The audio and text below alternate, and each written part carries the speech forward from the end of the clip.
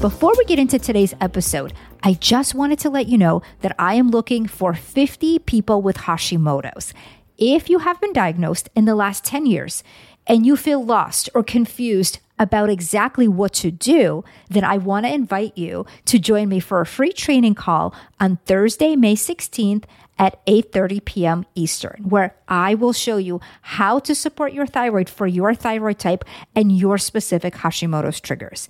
You will also find out how to lower your thyroid antibodies and how to get to the bottom of all of your thyroid symptoms, the weight gain, the fatigue, the brain fog, the inflammation, the hair loss.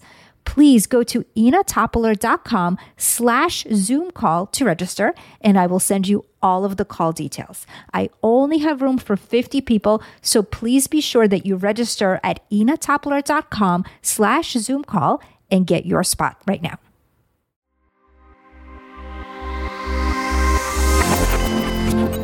Meet Joanna. In the last year or so, she is dealing with so much fatigue. No matter what she does, she's constantly tired, and on top of that, she feels like she's on the verge of getting sick all the time. Joanna really loves to read and learn, and she's also a fan of the show. So after listening to several episodes about fatigue and its relationship to EBV, which is Epstein-Barr virus, she thought she was onto something, and she felt like there's got to be a connection. So she went to her doctor, excited to discuss this possibility, and asked if she could get tested for EBV. When the results came back, though, the doctor said she didn't have it, and this wasn't her answer. She felt like she was back to square one, and that is actually when she saw me. After reviewing her history and all of her results, including those recent EBV results, I saw that her doctor didn't actually run everything. He did, in fact, order the EBV panel. However, over the last few years, LabCorp and some other labs have changed their panels where the EBV panel no longer included one important marker unless it was specifically selected by the doctor. I knew there can still be something here, so we needed to dig even further to solve her health mystery. Every year, thousands of people are told there's no explanation for their health concerns and no way to fix them. They feel frustrated, undermined, and lost. I know because that was me before I figured out the actual causes and reclaimed my health. Now, I help others do the same. I'm Ina Topoler, and this is Health Mystery Solved.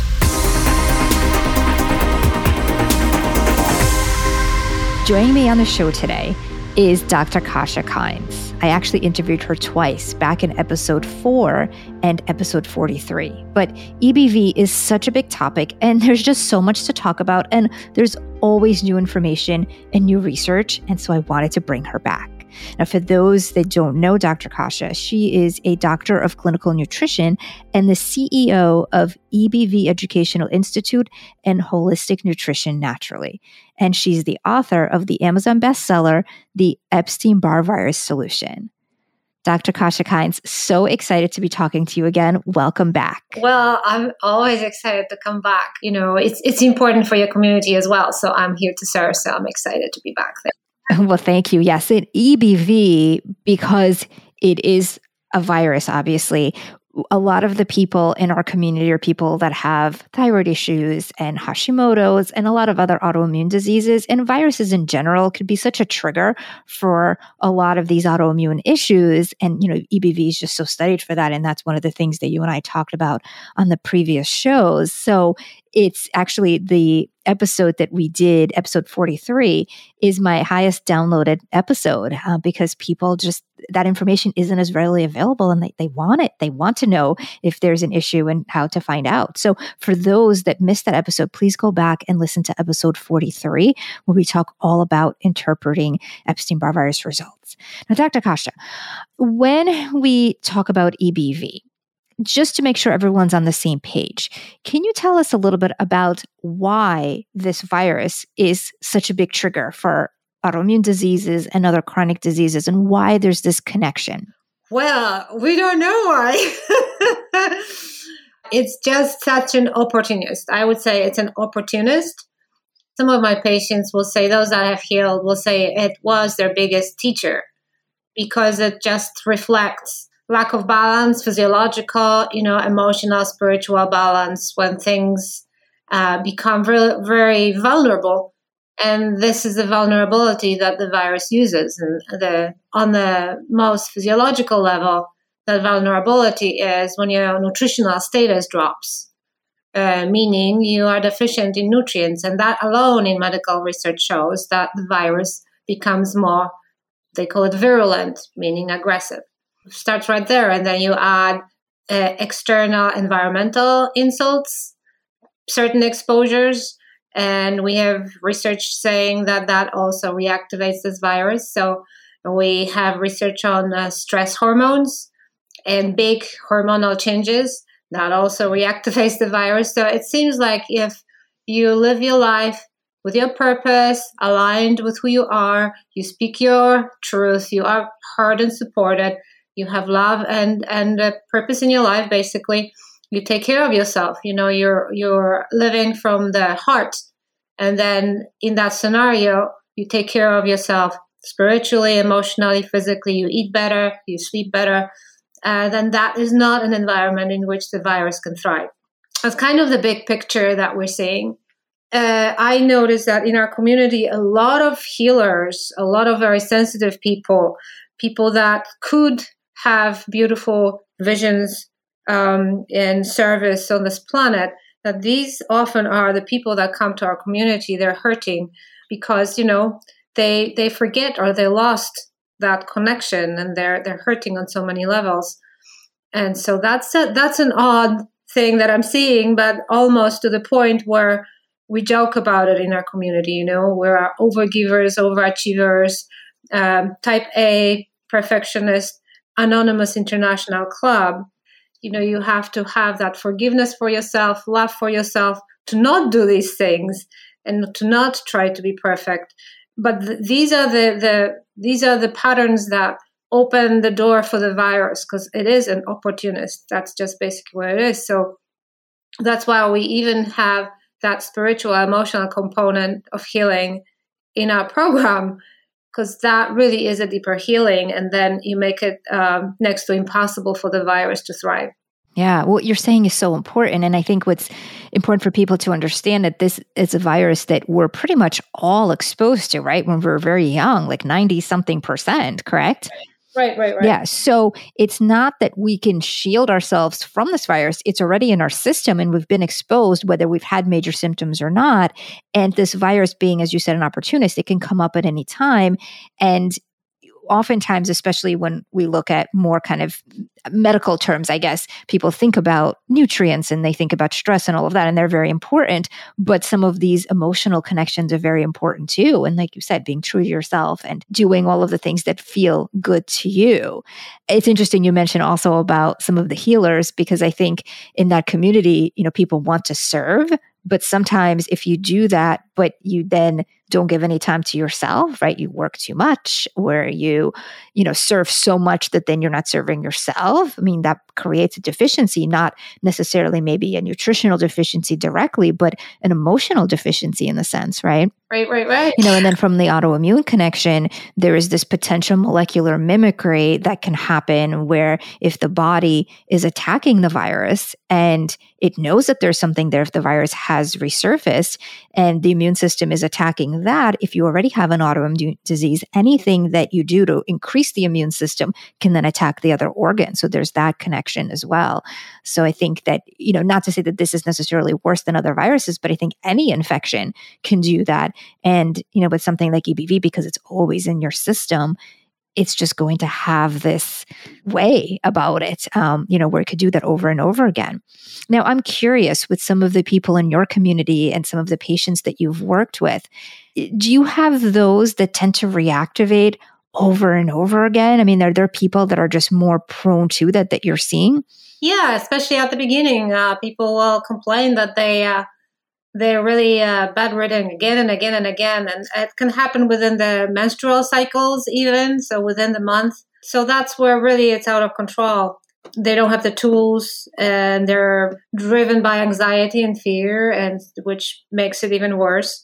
So yeah, we see that before people actually get the the kit, the tools, the processes, and start healing. Just so that everyone's on the same page, can you go over the markers that need to be tested so that people know if they've had it in the past, which most people, of course, has, but also if how they would know if it reactivated? We did talk about that in length back in episode 43, but just to make sure everyone's on the same page, if you can summarize that, I think that would be really helpful. Yeah, so the most important one is early antigen, IgG, EA, IgG. That can resurface when you reactivate. And, the virus can go on and off, on and off, on and off, really any time. So it just depends how bad the situation is, how many triggers reactivated. So that's the key one that is missed in most panels.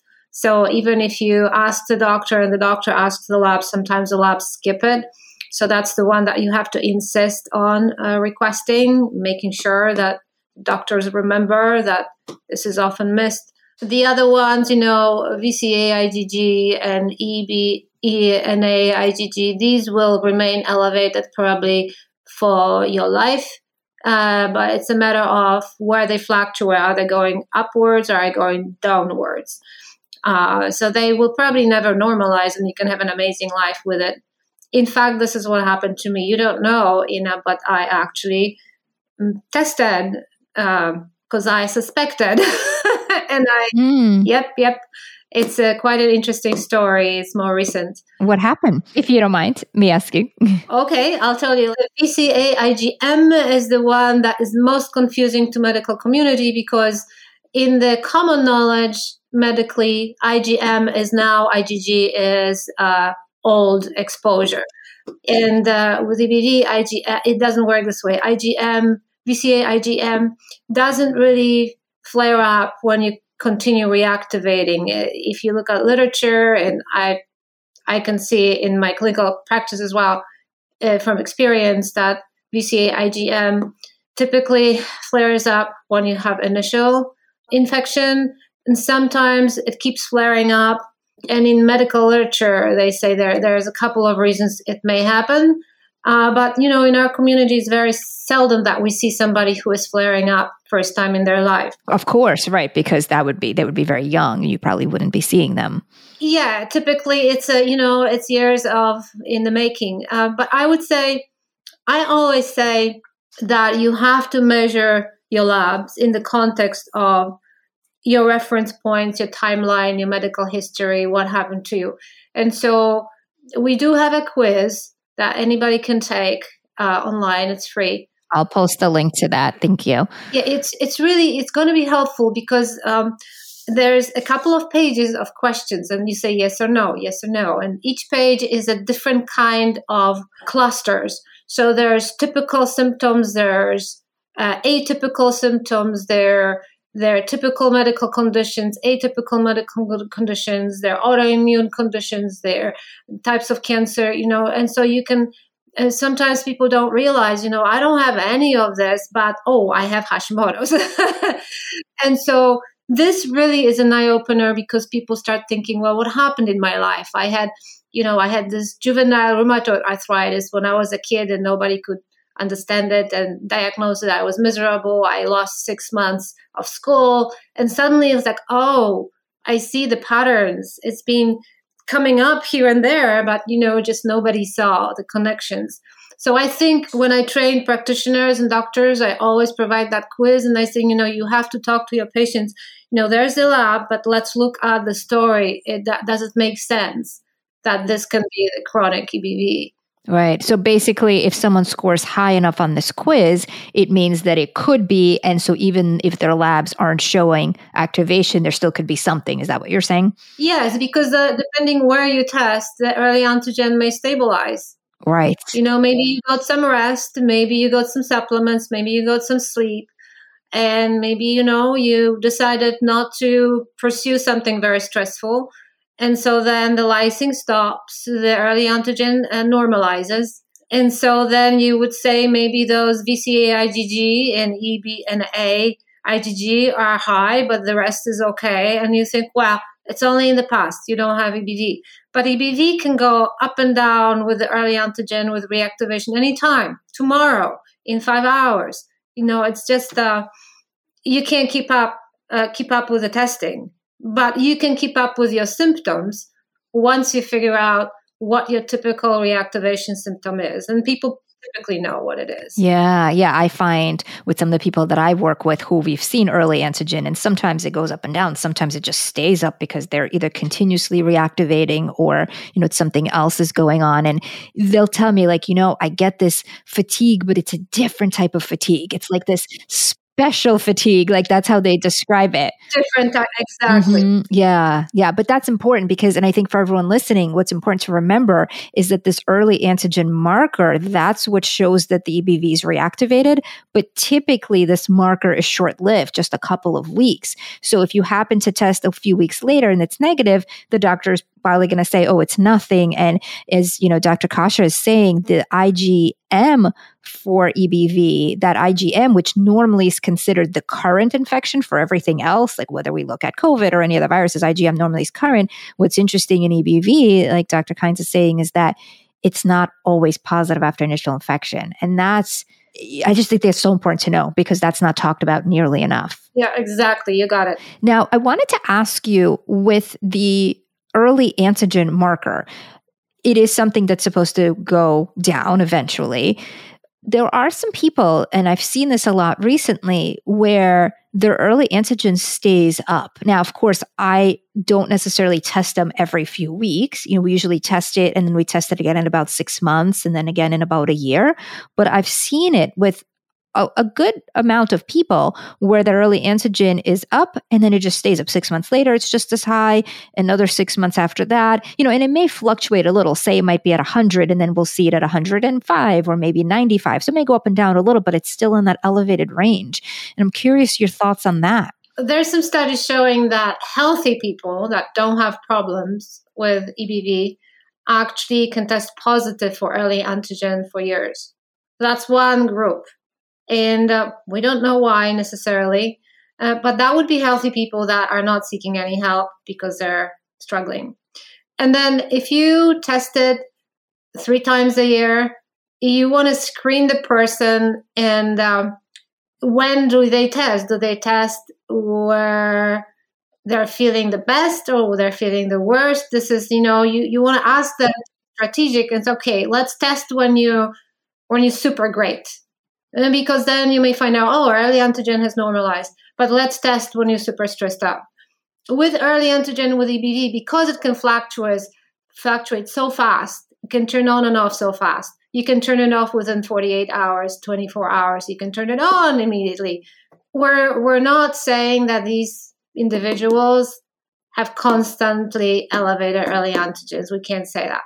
Okay, got you. So it's just that in that day and time it is, but potentially 2 days later it may not be. It may not. Yeah. And it makes sense too, like you were saying, that because obviously of stress and even just hormonal fluctuations with our monthly cycle, that can offset it. So depending on when they test. Yeah. Your EBV is, yeah, exactly. Now, have you ever seen it where someone has done the EBV protocol and then they're actually feeling a lot better and they test and they still are positive for the early antigen? Because I've seen that a few times as well. Like they're definitely feeling better. I've seen it 1 time, maybe 2 times. And, like I said, I had my own story recently and was very consistent, like it should be.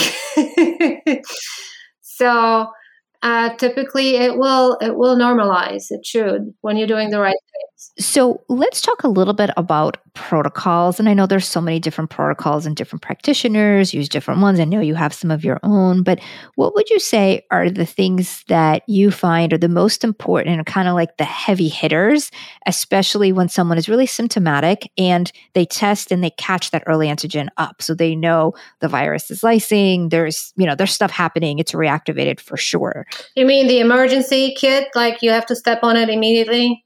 Yeah. Mm-hmm. So there's very particular and very well-researched supplements, and these are basically multitasking antioxidants that have a great track record in research for their anti-EBV qualities. And so these would be selenium, NAC, lysine, licorice, and simple things, vitamin C, zinc, and what else am I missing? Vitamin E. And of course, vitamin D, that goes without saying. So, if you're strategic enough, you can hit the virus and that can stabilize you. And it's pretty fast. It really is pretty fast. So when we talk to people, like you mentioned, autoimmunity, you can get another autoimmune condition and so on and so forth. That can bring up a lot of anxiety and fears about somebody's health. But the message here is you actually can zip it. you can actually turn it off very quickly if you actually are strategic with your core supplements. That's just, there's no way for the virus to go. However, then you have to stabilize with the bigger picture. There's a lot of layers around the environment, emotional, as we said, the diet, all that. But we do have this emergency system, so you can jump in and start turning it down. It works pretty fast. It does. I've used that myself. I've used that with a lot of different people. And, I'd say like higher than 90% success rate with that and how people feel better. But it's also very important. Like you said, we don't just do this for 3 weeks and say, okay, that's it. Go back to drinking alcohol and being stressed and eating sugar and all of that. Like it's all about keeping the body in a good state. So there's the bigger picture. Absolutely. I'm really excited about your results. It just makes my day. It's so awesome. Oh, yeah. Yeah. I mean, it really, really works. Now, I'm curious with this emergency protocol, do you find that it's specific to EBV or is it something that could be helpful for other viruses? I mean, even just say like the common cold. Yeah, it's actually, I would imagine it's actually one of the best antiviral protocols because I think, I don't want to make claims, but I think from what I see and the anecdotal stories and feedback that I hear from our community, it can even stabilize people possibly with COVID, or I've had people that prevented COVID from their spouses and being in close proximity with the spouse and pumping the spouse with the same thing, not contracting COVID. And then the spouse was up on their feet, within 2 days or so. These are very well studied antiviral. What can I say? So yeah, no, I definitely agree with you. And one of the things that I think, if we can even say such a thing, but like the positive that came out of COVID is all of the research on the antiviral stuff. Not to say that we haven't had this information before, but I think there was just such a push to do more, especially from even the functional medicine community. So a lot of the big things, for example, like the zinc and quercetin combo, I mean, it's certainly not new, but it's just has become so much more available, and so many more people are talking about it. And it's this concept of the quercetin basically helping zinc to get into the cell, which is where the virus is. So the zinc can actually deactivate the virus, because if the zinc is outside the cell, which is where most of the zinc hangs out, it's helpful, but it's not as helpful if it gets into the zinc. And quercetin is that thing that essentially, I mean, there's a few different things like that, but quercetin is one of those ionophores that gets it in.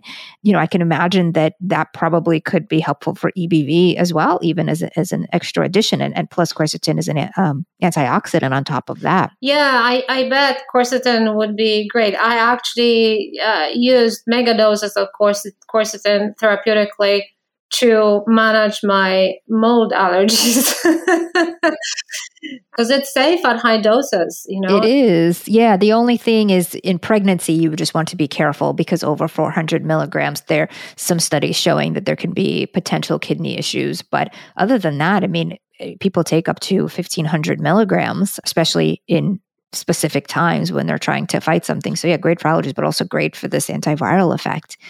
Now, I'm curious with everything that we've been through with COVID over the last 2.5 years, have you seen more EBV flare-ups? Sometimes I know with one virus, if there is another virus that comes into the system, it could potentially, the body's already more vulnerable, right, from that physical stress. Could EBV flare more due to that? And also, have you seen any connections with the people that suffer from long COVID, which is those longer term symptoms, and they don't recover the same way?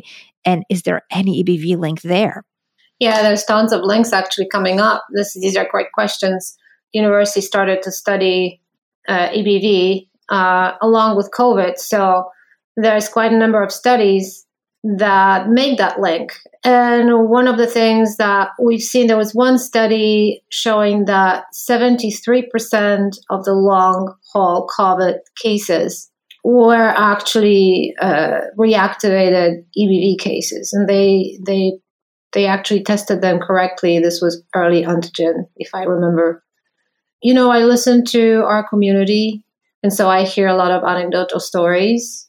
So anecdotally, I see people with chronic EBV being really impacted, often being really impacted by vaccination for COVID. So the typical reaction is like some of the worst EBV reactivation, and some of it lasts for a long period of time. So you're saying, I just want to make sure I understand, you're saying that the people that have had long COVID after contracting COVID, they found that there can be an actual EBV reactivation, and that's what's giving the symptoms. And then additionally, people who have chronic EBV tend to have worse reactions from the COVID shot than others. Yeah, sorry, I jumped from one to the other. Yeah, so basically the question is from the first study is the long COVID, is it COVID at all? Or is it just EBV? Does it turn into EBV because it's such an opportunist and transactivations are common? So is that an opportunity for the virus to come back if somebody has had chronic EBV to begin with, So our community has been very aware of COVID and the connection. So I think a lot in our community have seen that in their lives.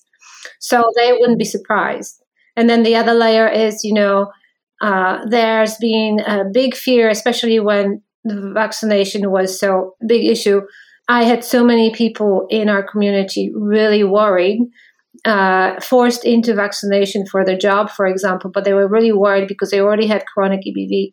And we heard story after story that vaccination was a tipping point to really throw them into a worse abyss of EBV and sometimes incapacitating a person. So that's a real risk, and it was a difficult conversation to have. I had somebody in Austria, and Austria at that point mandated vaccination for everyone, and so it was difficult conversations with the doctor and trying to figure out how to minimize the potential damage and health problems. And so we had to set these up post-vaccination, recovery, how to support the body.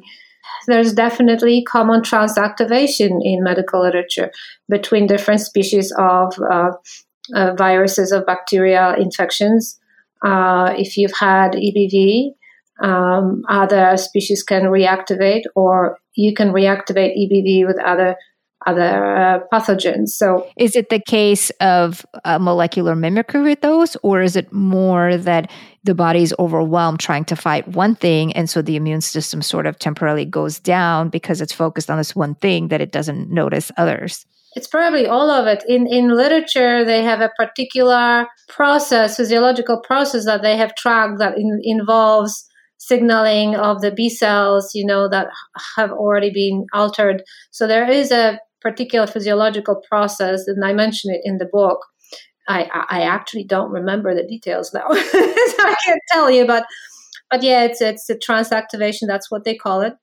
But I'm sure you're right as well. I'm sure there are different ways, not just that one that is documented. Right. I mean, there's probably so many that we don't know about. But I think in general, I mean, it also is common, and this is something that we hear a lot recently, where people get a vaccination for whatever it may be, right? And then they get sick a week later. And it's like, well, they just got a vaccine. Why did they get sick, right? Well, if your body is so busy creating antibodies to that it kind of puts your immune system almost on like a hold, so that can happen as well. Yes, opening in the immune system is a door to reactivation. And that's a very good point. That's why oftentimes when people with EBV get on steroids, which turns off your immune system, this can backfire and they can actually go into a full reactivation of EBV. Doesn't always happen, but sometimes it happens. And it's been documented in the medical literature. So in medical literature, it's not recommended that a person with chronic activated EBV take corticosteroids. And yeah, I mean, and with steroids, I mean, they're used for so many different things. I mean, even just COVID, right? That's one of the treatments these days. And then on top of that, obviously for certain autoimmune conditions, and so many people that have autoimmunity also have EBV. So that's a really important thing for people to keep in mind. So for those in your community, and I know you've helped so many different people, give us a little bit of hope, because I know that EBV, especially chronic EBV, it's hard, right? It's tough. I mean, people can really have all types of symptoms, obviously fatigue, but there's so many other things, the brain fog and the joint pain. And I mean, it's literally across the board. So I'd love to hear maybe if you have a case study or just someone recently that has gotten better, because of course, and this is something I work with so many of my clients about too. Like there is so much that we can do, but I think sometimes when people are in it, right, they're in the middle of it and they just feel so stuck and feel so hopeless. And I want people to know that there is so much they can do and they can feel better, but I'd love to hear some of your stories about it. We live by those stories. So yesterday we have a new member success call. I have a student who lives in England, but she's from Europe. She had to make a trip back to Europe to visit her family, and she was really terrified because of her history of how much sicker she would get. Her brain fog was just, no matter what she did, it was just awful, among other things. She was a health coach and she was on a keto diet. She was very committed to her health. She took a leap of faith with us and started. Yesterday, she was just calling us from Europe saying the trip was amazing. Her brain fog is already shifting. She started, I would say, 3 weeks ago, just before her trip. So, I made sure that we jumped on and ironed out the international travel. We have a whole masterclass series that I've recently done. You don't know about it, but we talk about labs, we talk about traveling, and so on and so forth. So it was wonderful to see her smile, and the spirit was high. The brain was on, she's still just starting. And did she start on the emergency protocol, or was she starting more with diet? We always start on that. This is our protocol. The protocol starts with the emergency protocol, and then we go deeper. Yeah, absolutely. Because I need people to start feeling better right away. And then another woman on the call yesterday is a mom of a 20-year-old young woman who is in college. She put her on the starter protocol as well, and she says, "I am so delighted." It's also a new student. I just talked to my daughter on the phone, and she says, "Mom, I actually feel normal." It's like, oh my gosh. So, and I can tell you my story because it is such an eye opener, and that will probably give people the most hope. Fall last year, I decided to test my EBV, first time in my life. I didn't have a need for it, but I started to see some symptoms. And because we kept moving from house to house because of mold, and I even ended up in ER because of my mold allergies, then I decided, you know what, I think that's what's happening. It's starting to reactivate. And sure enough, my early antigen was slightly elevated.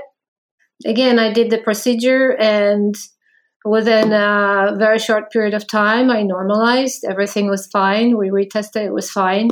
And then when we moved here, this is the fourth house in a row, 15 months, okay, 9 months, 11 months, keep moving. We moved into this house in December with mold inspector giving us clean bill of health. So we bought this house and moved in.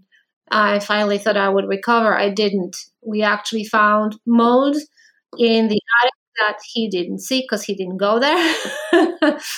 That cost us a couple of thousands of dollars again, and at the same time, when I moved into my new office in the new house, there was a compounding effect, and that what reactivated my EBV at that time in a different way. So out of the blue, I started to have vertigo, first time in my life. I was walking down the stairs like, ooh, my head is spinning. And so what I tracked it down to immediately was, yep, I know exactly what happened. I have some mold here still. At the same time, there is a smart meter on the house on an outside wall. and I was waiting for that to be removed. But my office wall where the router was the same wall. The router is in my office against that wall. The smart meter is on the same wall outside downstairs below me. And I had a peek-of-view view of beautiful water and a bridge in the back in that particular corner of the room against that wall. So I wasn't thinking, of course, because I have my smart meter box in Faraday box. I have my router box in Faraday box. Of course, the box for the smart meter only protects you outside. It still leaks inside and upward. I wasn't thinking about that. So I located my big Mac computer, which has a lot of radiation and all that, right in that spot. So I had the radiation from below. I had the router. I had the computer. And this is when within like 24 hours, I started to have vertigo. And so I didn't need to test because I knew exactly what was going on.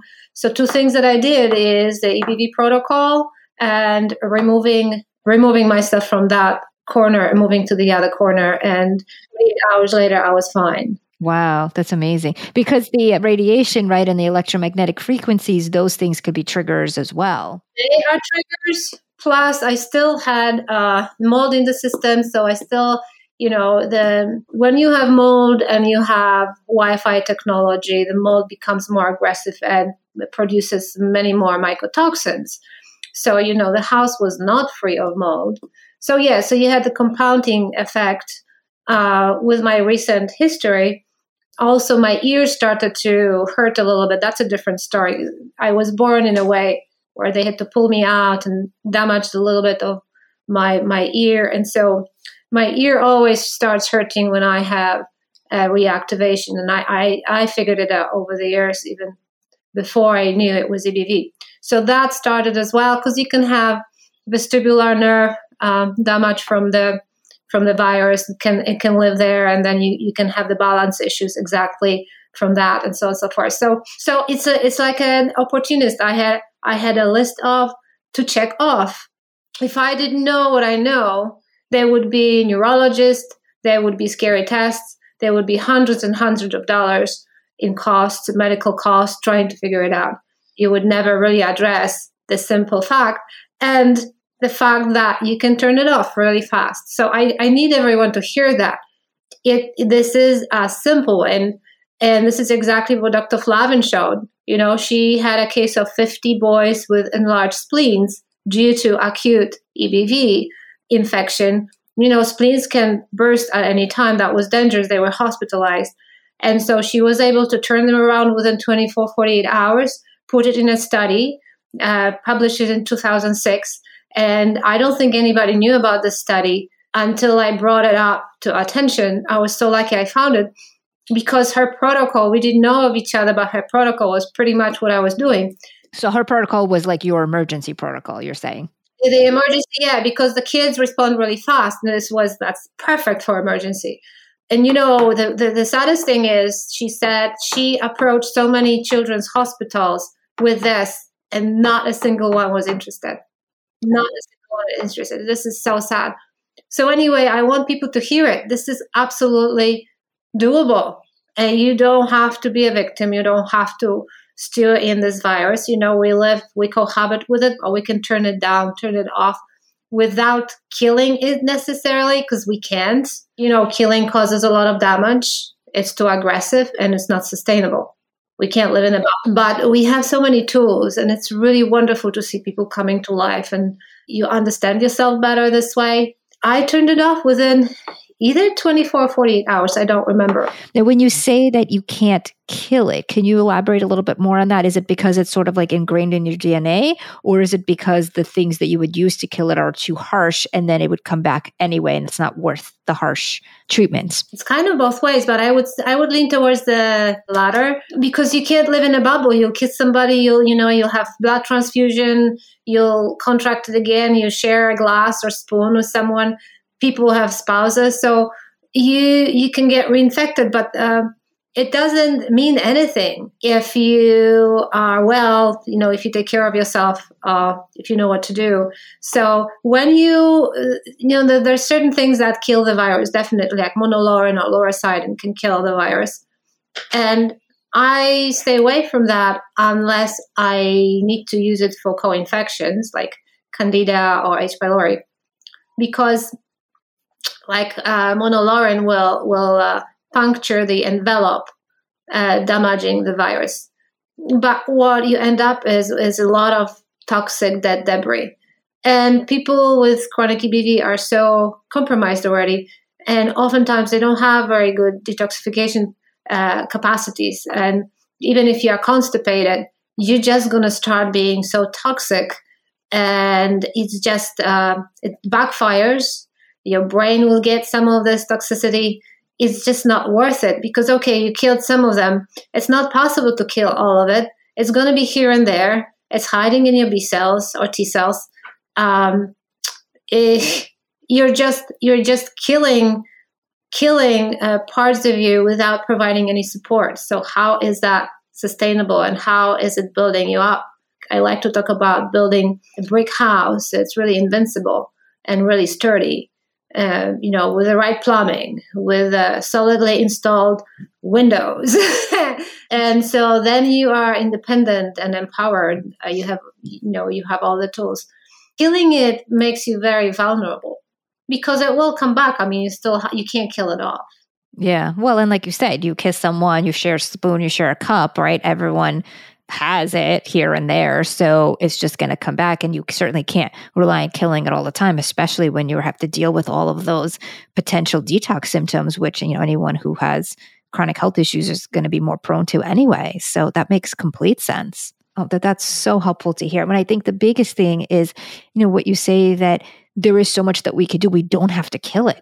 We don't have to live with it either, though, right? We have the emergency protocol. We have all of our lifestyle factors, and then all of our stress management approaches, because that's, as you mentioned in the beginning of this, it's key. So if we have a positive outlook, we eat well, we take care of ourselves, and then we have these emergency nutrients together, we can really achieve a lot. And that's really, really great to hear. So thank you for that. Oh, you're welcome. Dr. Kasha, for those that want to connect with you, where can they find you, and how can they get in touch? The easiest way is to go to our EBV website, which is basically ebvhelp.com.